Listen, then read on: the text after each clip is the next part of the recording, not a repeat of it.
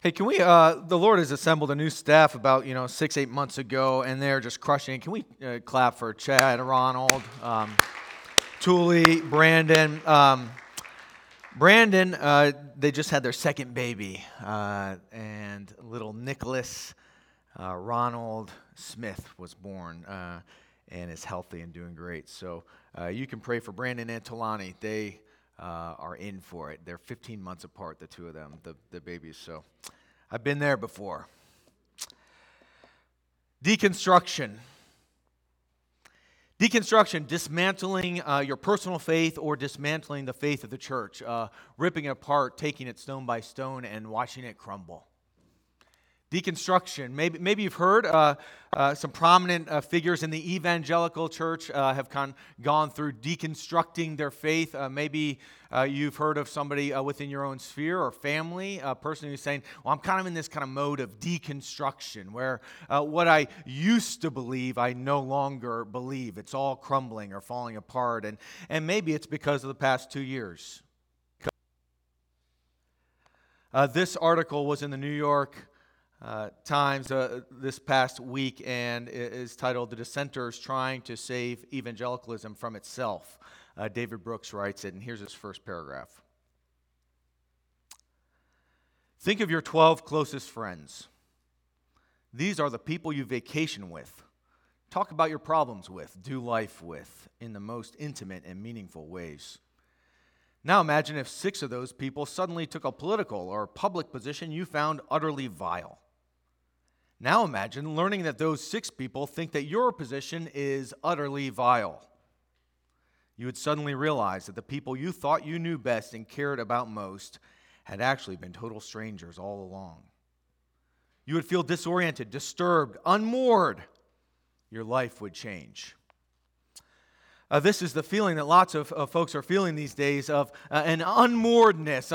The boat is unattached from a stable connection to the sea, and you are floating adrift, a deconstruction. The things that you had constructed about your faith or who you thought the church was or who you thought your Christian friends were, it's kind of all falling apart. And we're in 1 Peter, and 1 Peter is written to elect exiles, we said the first week, people who are feeling the shakiness of their lives. They've begun a new faith in Christ, and things are starting to fall apart in Pontus, Galatia, and Cappadocia as they show up probably to make their homes there and displace maybe the people that are there, and they're met with hate, and they themselves are probably hated because they are Jesus followers. And the first thing Peter says to them in verses 3 and following, we talked about is that, remember, man, you belong to Jesus. And today is not always, so hold fast in these shaky times. Last week we looked at the idea of holiness. We're called to live differently in these shaky times when things are a bit falling apart in your own life personally or in the community around you or the churches around you. We're called to live holy lives. We're called to be set apart. That the standard of holiness is God Himself, perfection. And thank God by His grace, He then meets that standard of holiness by the precious blood of Jesus for us and calls us in to live differently. Today I want us to focus on in chapter 2, verses 4 to 10, really, on what is God constructing. What is God building in our own life and in our church and in a stable, firm kind of way that can never be deconstructed? When everything falls apart, this is what God is doing to construct in our own personal lives, in our communal lives as His church together. What is He building? And why will it never fail? And really then, after we look at what is being constructed, I want us to step back and say, okay, how does that impact our identity and our purpose then as God's people when everything else seems to be falling apart? So God's building program and then our identity and purpose. Let's get into the kind of the weeds, or might we say the brick by brick of these verses, the details of what God is building in His building program. Verse 4. As you come to him, who is him, Jesus the Lord, that's from verse 3. As you come to him, a living stone, rejected by men, but in the sight of God, chosen and precious. You yourselves, like living stones, are being built up as a spiritual house to be a holy priesthood, to offer spiritual sacrifices acceptable to God through Jesus Christ. What are some of the details? As you come to him, Jesus who's the living stone. He's alive. He's not a static stone or dead, but he's the living stone, once dead, but now resurrected and alive and doing something alive in this moment of Peter's letter and in our moment as living stones who are being built on top of him. He was rejected, exiled, kicked out by men, rejected, as even John chapter 1 will say. He came to his own, but his own rejected him or kicked him out, refused him. But in the sight of God, God himself, God the Father, chosen and precious. He is the one true elect exile in whose our lives takes pattern. He's the template for how we live. The elect chosen exile. You yourselves then are like living stones being built up as a spiritual house to be a holy priesthood, a spiritual house, an oikos, a household. Not just a building, but it easily kind of transitions into that idea of a people, a holy priesthood together who aren't static ourselves, but are living a household together built on Christ, the chief cornerstone, the main living stone. In order to be a holy priesthood, we're going to look a little bit at that later, to offer spiritual sacrifices acceptable to God through Jesus Christ. Do you get the picture? We like living stones are being built onto the resurrected living stone, Jesus himself, who's the cornerstone at the edge of two walls coming together, built on him. We're his people, alive and active and messy, really messy.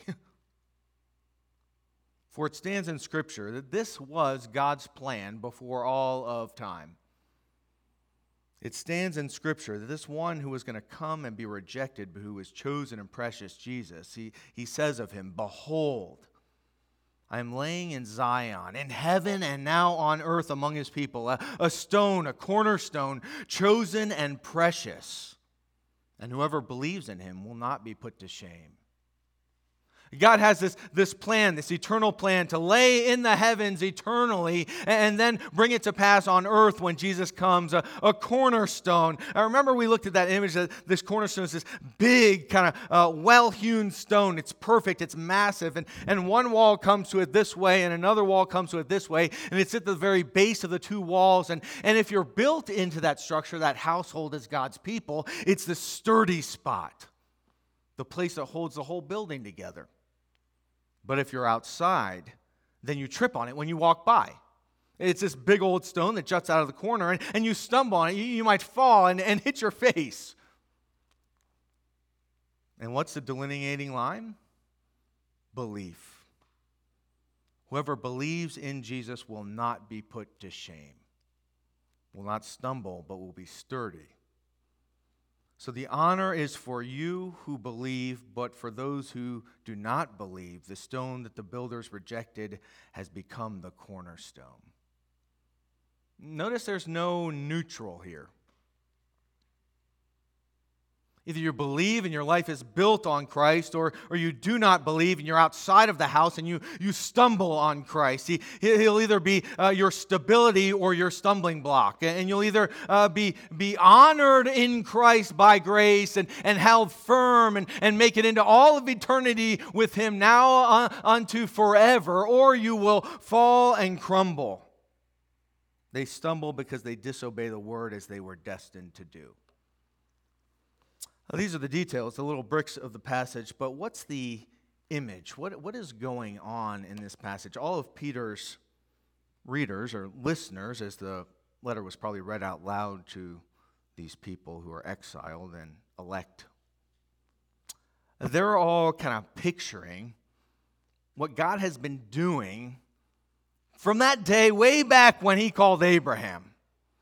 And that God is building a temple, a place where he would dwell. And he calls Abraham, he says, I want you to be my people. And so in Genesis chapter 12, Abraham is kind of set apart or consecrated as God's kind of head of his people, right? And he is kind of goes about and he leaves his land in order to go into the promised land. And when he gets to the promised land, he's given a son, Isaac. And he's like, oh man, this is my son, finally the one I've been waiting for. And in Genesis chapter 22, the Lord says, sacrifice him. Slaughter him on Mount Moriah. So that's what Abraham goes to do. And Abraham climbs up the mountain in Genesis chapter 22, and he's about to slaughter his own son, and the Lord provides. And Abraham says, oh God, you've provided. I don't have to slaughter my own son, and this ram is given. And they slaughter the son. They erect an altar on Mount Moriah. And God dwells there with Abraham. And then we see kind of time goes on. There's Isaac, there's Jacob, there's Joseph, and all of God's people go into slavery in Egypt. And then Moses, remember Moses, he brings God's people out. And this is all the history of the temple, of what God is doing to build his house with his people. Moses comes out of Exodus with all of God's people, and they build a tabernacle. Go back with me just to Exodus chapter 25. You can turn your Bibles there. Exodus chapter 25. Moses is given all these kind of commands and instructions of how he's going to build this tabernacle, this tent that they're going to carry around in the wilderness as they wait to the day that God is going to bring them into the promised land. It's about 150 feet by 75 feet. It's got these huge curtains, and then you've got the Ark of the Covenant. You've got the covenant that's made of acacia wood, and you've got the Testament, the Ten Commandments, and then you've got the mercy seat on top of it, and then all these kind of ornate instructions. So much though that, it's like 10, 20 chapters, right? So the Lord gives all these instructions, and even as you read it, you're like, man, this is really tedious. And then after all the instructions are given, then you get all these about 10 or so chapters of actually building the tabernacle. And then in Exodus chapter 40, verses 34 and following, here's what happens.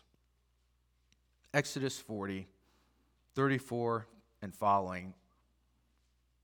When the people must have kind of felt the tediousness, the intricacies of kind of building this tabernacle, here's what occurs. Then the cloud covered the tent of meeting, and the glory of the Lord filled the tabernacle. And Moses was not able to enter the tent of meeting because the cloud settled on it, and the glory of God filled the tabernacle. Throughout all their journeys, whenever the cloud was taken up from over the tabernacle, the people of Israel would set out. But if the cloud was not taken up, then they would not set out until the day that it was taken up. For the cloud of the Lord was on the tabernacle by day, and the fire was in it by night, in the sight of all the house of Israel throughout all their journeys. God himself, in his glory, comes to dwell with his people, to meet them, to be with them, and then to guide them, to walk with them.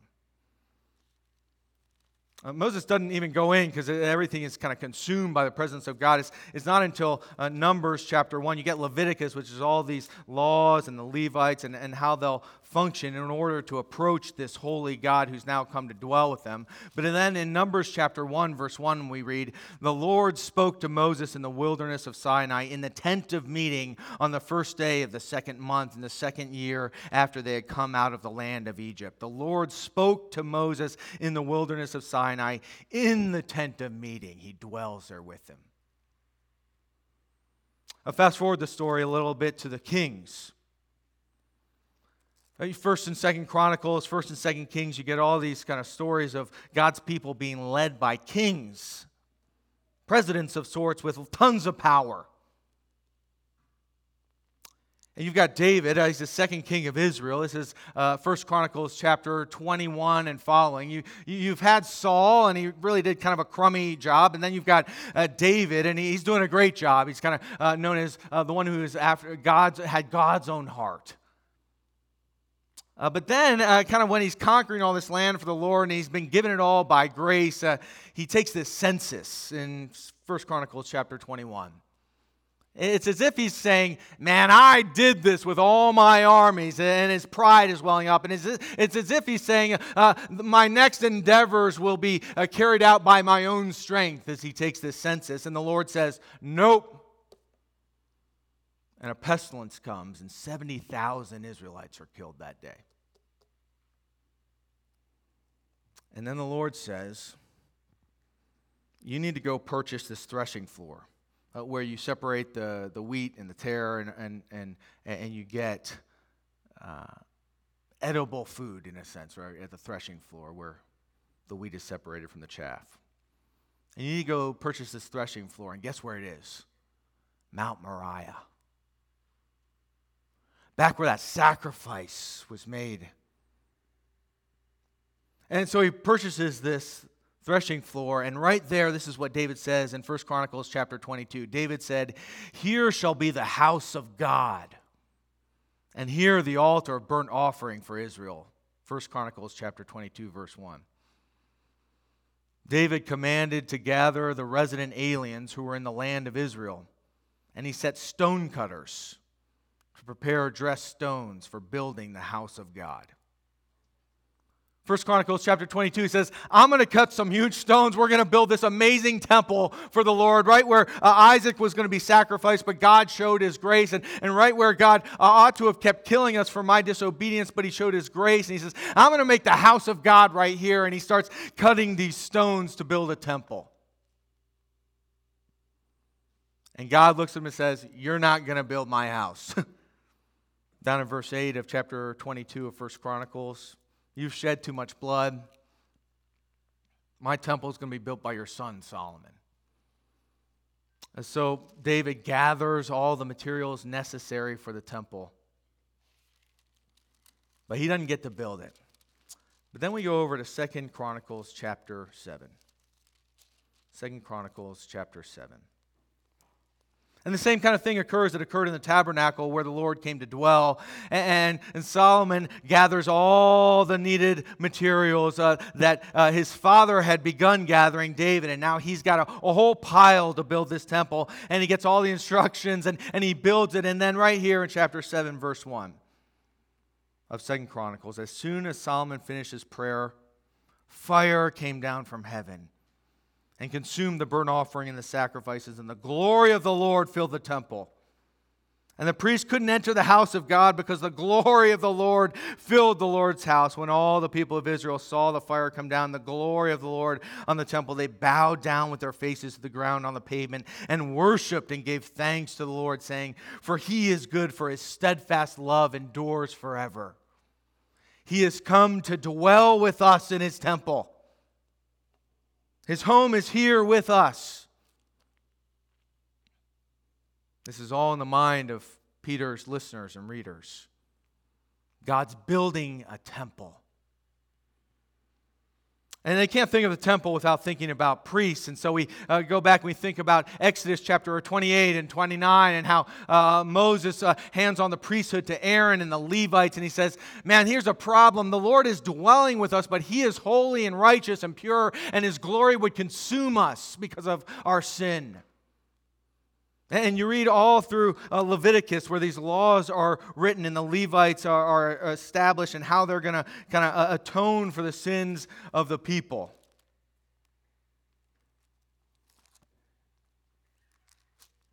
Leviticus chapter 4, just listen to this. If anyone of the common people sins unintentionally in doing any one of the things that by the Lord's commandments ought not to be done, and realizes his guilt, or the sin which he has committed is made known to him, he shall bring his offering, a goat, a female without blemish, for his sin which he has committed. And he shall lay his hand on the head of the sin offering, in this goat, and then kill the sin offering in the place of burnt offering. And the priest shall take some of his blood with his finger and put it on the horns of the altar, the burnt offering, and pour out all the rest of its blood at the base of the altar. And all its fat it shall remove, and the fat is removed from the peace offerings, and the priest will burn it on the altar for a pleasing aroma to the Lord. And the priest shall make atonement for him, and he shall be forgiven. God, the Holy God, dwells with you in this temple, but you can't approach Him because of your sin. So we need the priesthood to say, bring this animal, and then put your hands on the head of the animal as if to transfer your sin and your guilt to Him, and then slaughter that animal in your place and splatter the blood all over the altar. It's a gruesome process to say, that should have been me. And through the story, what we see is God is saying, I want to dwell with you. Build me a temple I can come down and dwell with you. But you can't approach me because your sin and your guilt. So the priesthood is erected and all these laws that say you need atonement for your sin. And in 1 Peter chapter 2, here's what we read in verse 5. You yourselves, like living stones, are being built up as a spiritual house to be a holy priesthood, to offer spiritual sacrifices acceptable to God through Jesus Christ. You are the temple. You are the priesthood in Christ. You are the place where God dwells. I am the place where God dwells. We together are the place where God dwells. We are the intercessors between man and God. Certainly there is one mediator, Jesus Christ Himself, but we get to bring people to Him and say, here's how you meet God the Father and be embraced in grace, not crushed in guilt. That's us, Peter says. That's what we've been waiting for. The new covenant, you. Colossians chapter 1, verse 24 to 29. This is the mystery. What's the mystery for us Gentiles and everybody else? It's the mystery. Christ in you, the hope of glory. Galatians chapter 2, verse 20. I've been crucified with Christ. I no longer live, but Christ lives in me. By faith now I live as He dwells in me. Ephesians chapter 3, verse 17. As Paul prays, may Christ dwell in your hearts together. 1 Corinthians. This is one of my favorite passages. 1 Corinthians chapter 3, verses 10 and following. Everyone's bickering about who are they going to follow? Who's the best leader of the church at this point? Is it Apollos? Is it Paul? Is it somebody else? And then Paul starts speaking and he says in verse 9 of chapter 3 in 1 Corinthians, we're God's fellow workers. You're God's field. You're God's building. According to the grace of God given to me, Paul, like a skilled master builder, I laid a foundation and someone else is building on it. Let each one take care how he builds on it. For no one can lay a foundation other than that which is laid. What's that foundation? Which is Jesus Christ Himself. Now, if anyone builds on a foundation with gold or silver, precious stone, anything else, it's going to be burnt up. And then he says in verse 16, do you not know that you all y'all, this is Texas for all y'all plural, us together. Don't you all know you are God's temple, that God's Spirit dwells in you? Don't we know that God Himself has ascended and dwells in and with us? We are the temple of God. We are the priesthood of believers. That's the image. That's what Peter is saying. And it has everything to do with our identity and our purpose then. A firm foundation of who we are and what we're about. Identity. Identity, verses 9 to 10. But y'all, are a chosen race, a royal priesthood, a holy nation, a people for His own possession. You are a chosen race from Abraham and all the descendants and the Jews into Christ, now the race of God. Not white, not Korean, not black, not Latino. You are the chosen race, a new race in Christ, a royal priesthood. When before it was the Levites bringing people to worship and be cleansed by God. And now it's you in Christ. Not moralism or tolerance, but you Christians. You're a holy nation. Before it was Israel. God was bringing His promises and His grace through His people Israel. But then in Christ, now we are the new nation of God, not American.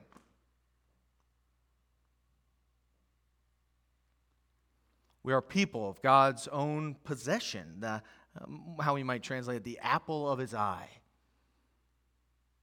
Not God's people, the Jewish people, or even the Old Testament covenants of anyone who has converted into Judaism to then approach God Himself. But now in Christ, any who come directly to Christ. Not evangelicalism, Christ.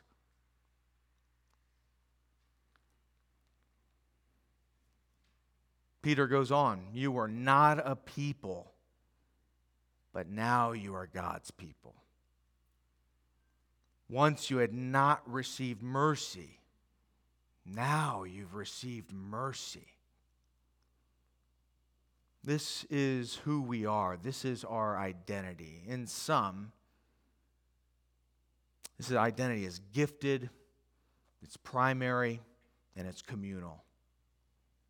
It's gifted. You are His people. And not you were until you messed it all up and you sinned in that kind of way that nobody knows about, or you sinned repetitiously or grievously. You are God's people. You didn't have mercy, but now you do have mercy. Not you will be.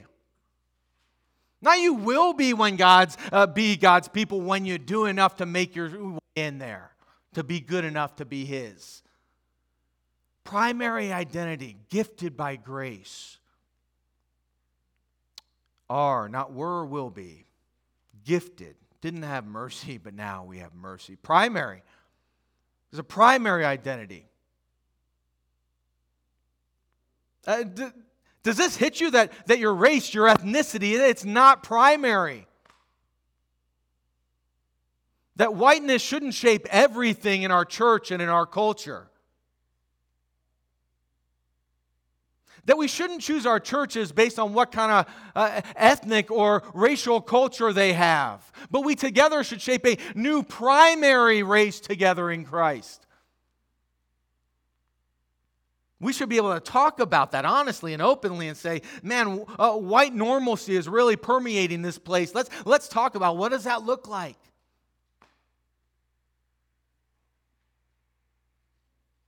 Primary. Not our race, not our ethnicity. Primary, not our nation, not our nationality. Our citizenship is in heaven. We eagerly await a Savior from there, our Lord Jesus Christ. Our citizenship is in heaven.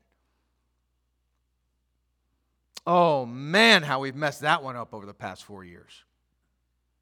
Every side, both sides, particularly, though, in the conflation of evangelicalism and the right wing. Really, particularly in that wedding. I don't care how you vote, who you voted for, any of that kind of stuff. That kind of wedding is a problem because the same problem will exist when that wedding occurs for progressivism or conservatism. When that wedding occurs, our primary identity is no longer our primary identity. And that's ugly and disastrous. And communal. Our identity is communal. We can't be who we are alone. We can't do it. We can't be who God is calling us to be alone. But knit into the local church, built on Christ, with each other. Where the gospel is primary and being preached, and Jesus is being exalted, and His church and authority is being exhibited, and the sacraments and the ordinances are being rightly practiced. We can't be who we are alone. Which is why church membership is so important. Who we are. Primary, gifted, and communal. What's our purpose? It's that we would Then, so that, here's the purpose statement, verse 9, that we might proclaim the excellencies of him who called us out of darkness into marvelous light. We would shout about him, nobody else. Our lives together and our lives alone will be lived to demonstrate and declare the good news of the gospel, what Jesus has done for us, bringing us out of darkness and giving us light, making us from outsiders and exiles to insiders and family. Never put to shame. Never put to shame. Built on Christ. Living a life that's not about me. How can we be put to shame when your life is not about you at all? You got nothing at stake. Never put to shame. Never ending purpose and identity. Into all of eternity. Following an ever faithful God who will never fall or crumble or be deconstructed.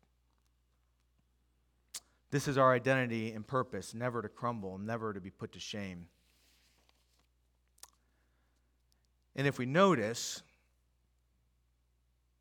this passage implies two building projects. The passage implies two building projects. So you got this group of builders who look at Jesus and say, nah, reject him. And then you got God himself who says, yeah, he's the one I want to build this thing on.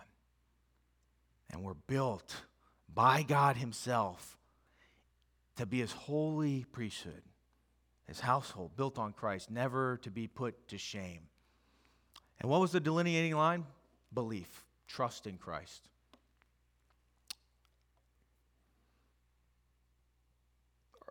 Around middle school or high school, you'll probably start deciding, what do I want to build my life on? And that'll kind of go the rest of your life. You say, I want to build it on my career, or I'm going to build it on friendship, or I'm going to build it on my abilities on the sports field or other, right? I'm going to build my life on these things, right? I don't know if you knew this. I was a high school English teacher for a couple years. And I was kind of waiting for Courtney to graduate, and then we'd get married and go off to seminary, which is what we ended up doing. And so I taught high school English. And so I was at Brook Point High School, and I thought I was a pretty good English teacher. And then, the school reporter comes in to my classroom and says, Matt, you've been nominated for the Hot Teacher Contest.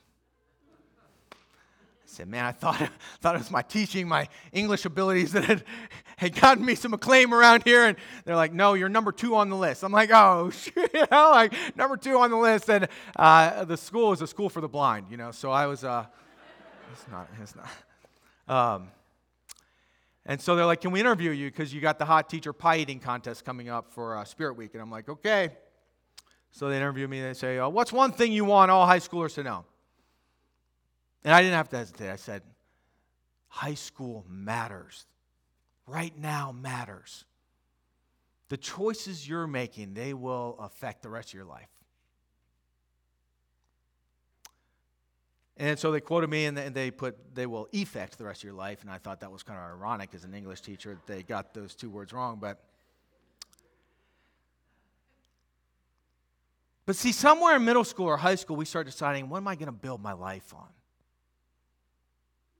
Is it going to be what I can accomplish, how much people like me or enjoy me, or how smart I am, or how much I can accrue, or all this kind of stuff? And it doesn't end when we get our first job and move into our first condo or apartment, then neighborhood. And we just, the rest of our lives start thinking, what am I going to build my life on? And this passage says, if you build it on anything other than trusting in Jesus and who he is and the identity he gives you by grace, you will be put to shame. It'll crumble and fall. If not now, when you realize, oh man, I can't live up to what I'm trying to attain, or this is not fulfilling, or my friends fail me, or I'll never be smart enough or good enough. If not now, by grace, that you realize, oh my gosh, this is not a firm foundation. I cannot build my life on these things. I need Jesus. If not now, by grace, we don't realize it, then in eternity, when you stand before God, you will crumble and be destroyed. This is what it says. So don't, by all means, do not build your life on anything else other than Jesus Christ, or you will be put to shame.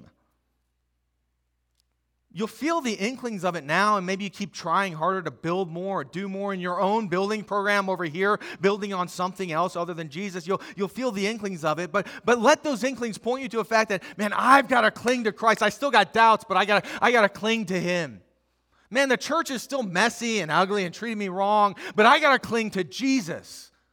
That whole evangelicalism, I don't want any part of that. I want to vote for him or do that, but I want to cling to Jesus. Do not be put to shame by trying to build your life on something else.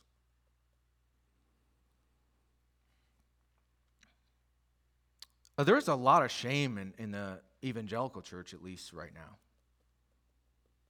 There's a crumbling and a dismantling going on.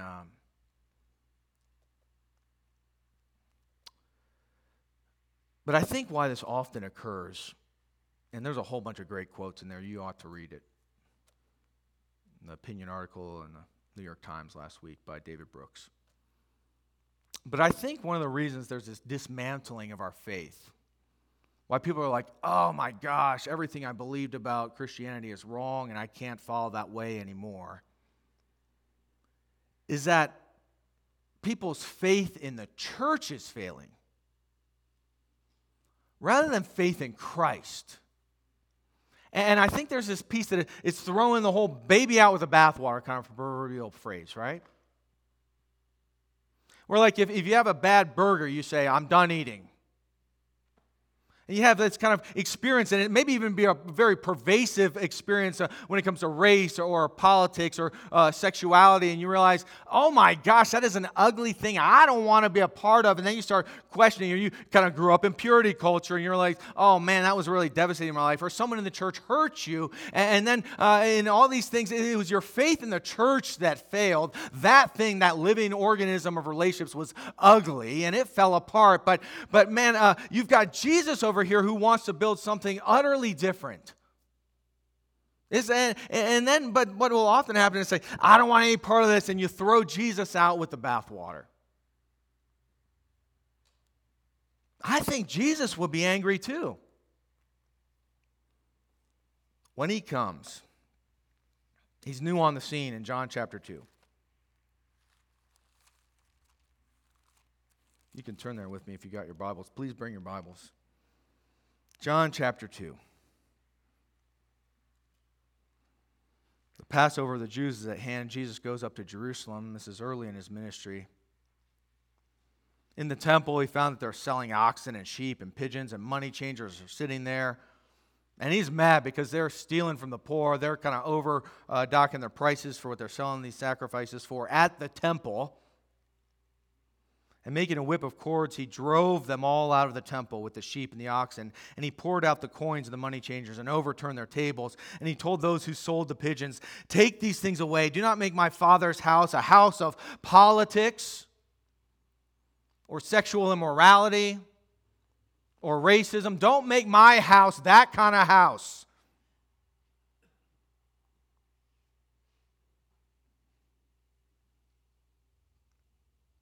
Take these things away. Don't make my Father's house a house of trade. His disciples remembered that it's written, zeal for your house will consume me. So the Jews said to Jesus, what sign do you show us for doing these things? You're messing up our status quo. Jesus answered them, destroy the temple, and in 3 days I will rise it up again. The Jews said, it's taken 46 years to build this temple, and you're going to raise it up in 3 days? They're like, we got the house of God. We know where he is dwelling. It's right here. We built this thing.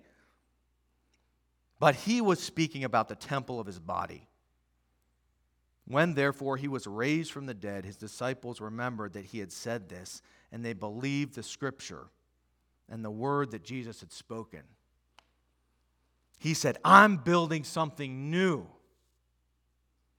And it's going to be his body torn down after he lives a perfect life in our place. He'll be ripped down, dismantled, destroyed on that cross. Then it'll be risen to newness of life, a living stone. Why? To build in us a temple in which God himself would dwell, and we would be all about Jesus and living for him and proclaiming the excellencies of our God who's called us out of darkness into light through Jesus by his grace. Yeah, we'd be a mess in the process, but we would keep clinging to Jesus over and over again. And our mission statement, who we are as a church, might be something like this. We would follow Jesus together for the good of his world. That he is who we'd be about, and we would be his people, where he would dwell. And where others might meet him through our lives. That they, too, would not be put to shame by grace. If you've come to our church from some other church hoping to find a perfect place here, let me say, sorry, we're a mess too. We're an absolute mess. We get it all wrong in those areas that everyone's so intense about today.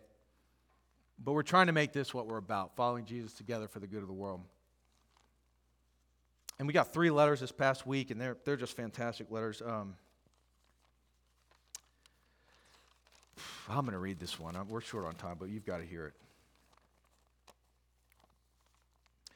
We served inmates and their families by providing 60 kids plus gifts this past Christmas through Angel Tree. And thank you, Sarah, and so many and Abby and others who served in this. This one came from, it says, the Virginia Department of Correction has neither censored nor inspected this item. I mean, it's like, this is straight out of the prison. In Dillwyn, Virginia, from Jack Antonio Romero, one of the families, the dad, who we gave gifts to. I'm writing this letter to thank you for reaching out to me to let me know that you and the Well Community Church have personally given gifts to my children for Christmas. It means the world to me that people didn't even know me would do something like that for me. My kids are my everything, so I could do anything for them, I would, but unfortunately, I landed on bad circumstances. Everything that I've done was for my kids, but of course the law doesn't see it that way. I do understand that what I had done was wrong and illegal, and I take full responsibility for it and have to pay my price. So to have someone do something great for me and my kids means so much, because it means that I'm not being judged for the mistakes that I committed by you and by your church.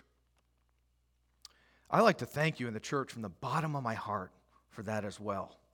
To be completely honest, it's very hard to be positive in here and to not lose faith with so much negativity in here. For me to be able to be at least talk to my kids over the phone, it helps me not to give up and keep my faith strong. They remind me why I need to keep pushing so I could be with them again one day, even if it will be when they are adults. I do have days that I feel like the worst father in the world because I let my kids down. I let them down because I'm going to be responsible for them growing up the way I grew up with one parent absent. For me, it was my mother who was absent in my life. Since I was 5, I went my whole life hating my mother because I felt she had abandoned me because she never came back to me.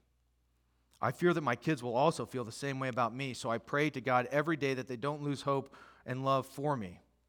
When I got locked up, I decided to get in contact with my mother so I can forgive her, because God forbids something happens to her before I'm free and don't ever get the chance to.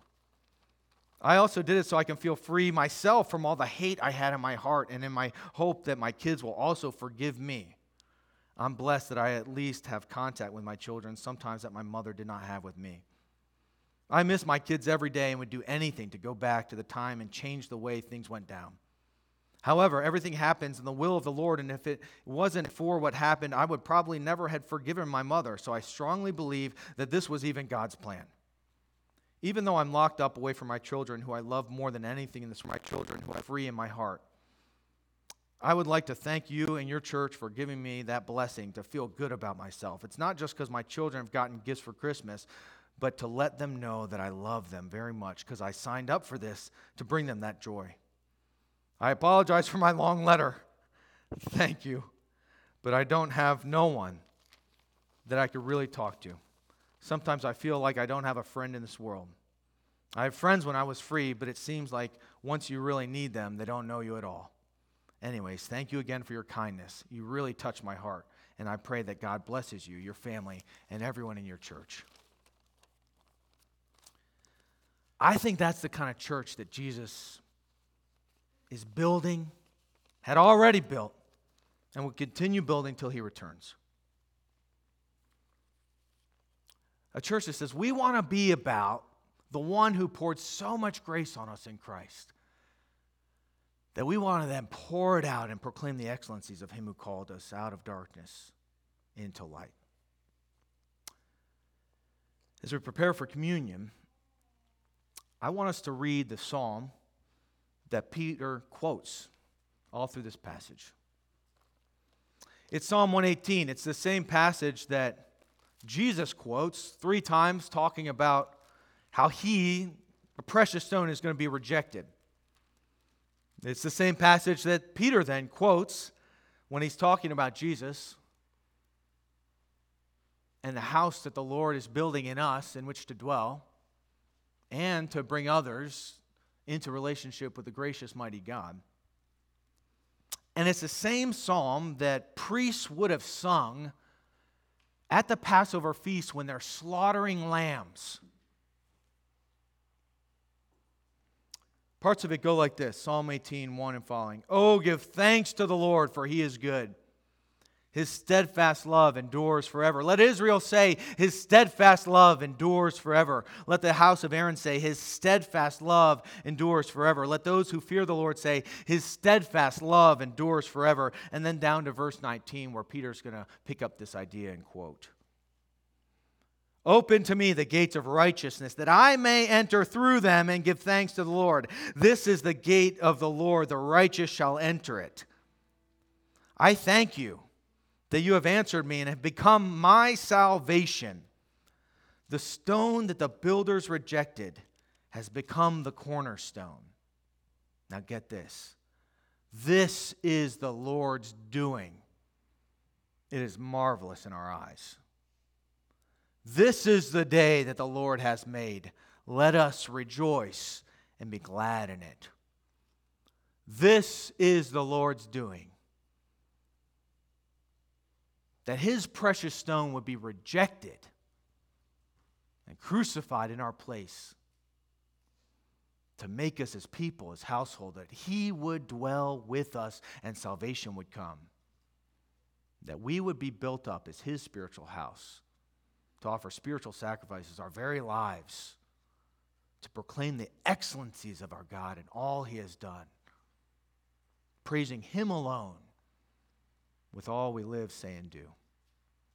If you believe in Jesus this morning, will you take and rejoice who he is and what he's done? And if you don't trust this morning, would you cling to Christ this morning, that you would not be put to shame? Let's take and eat together.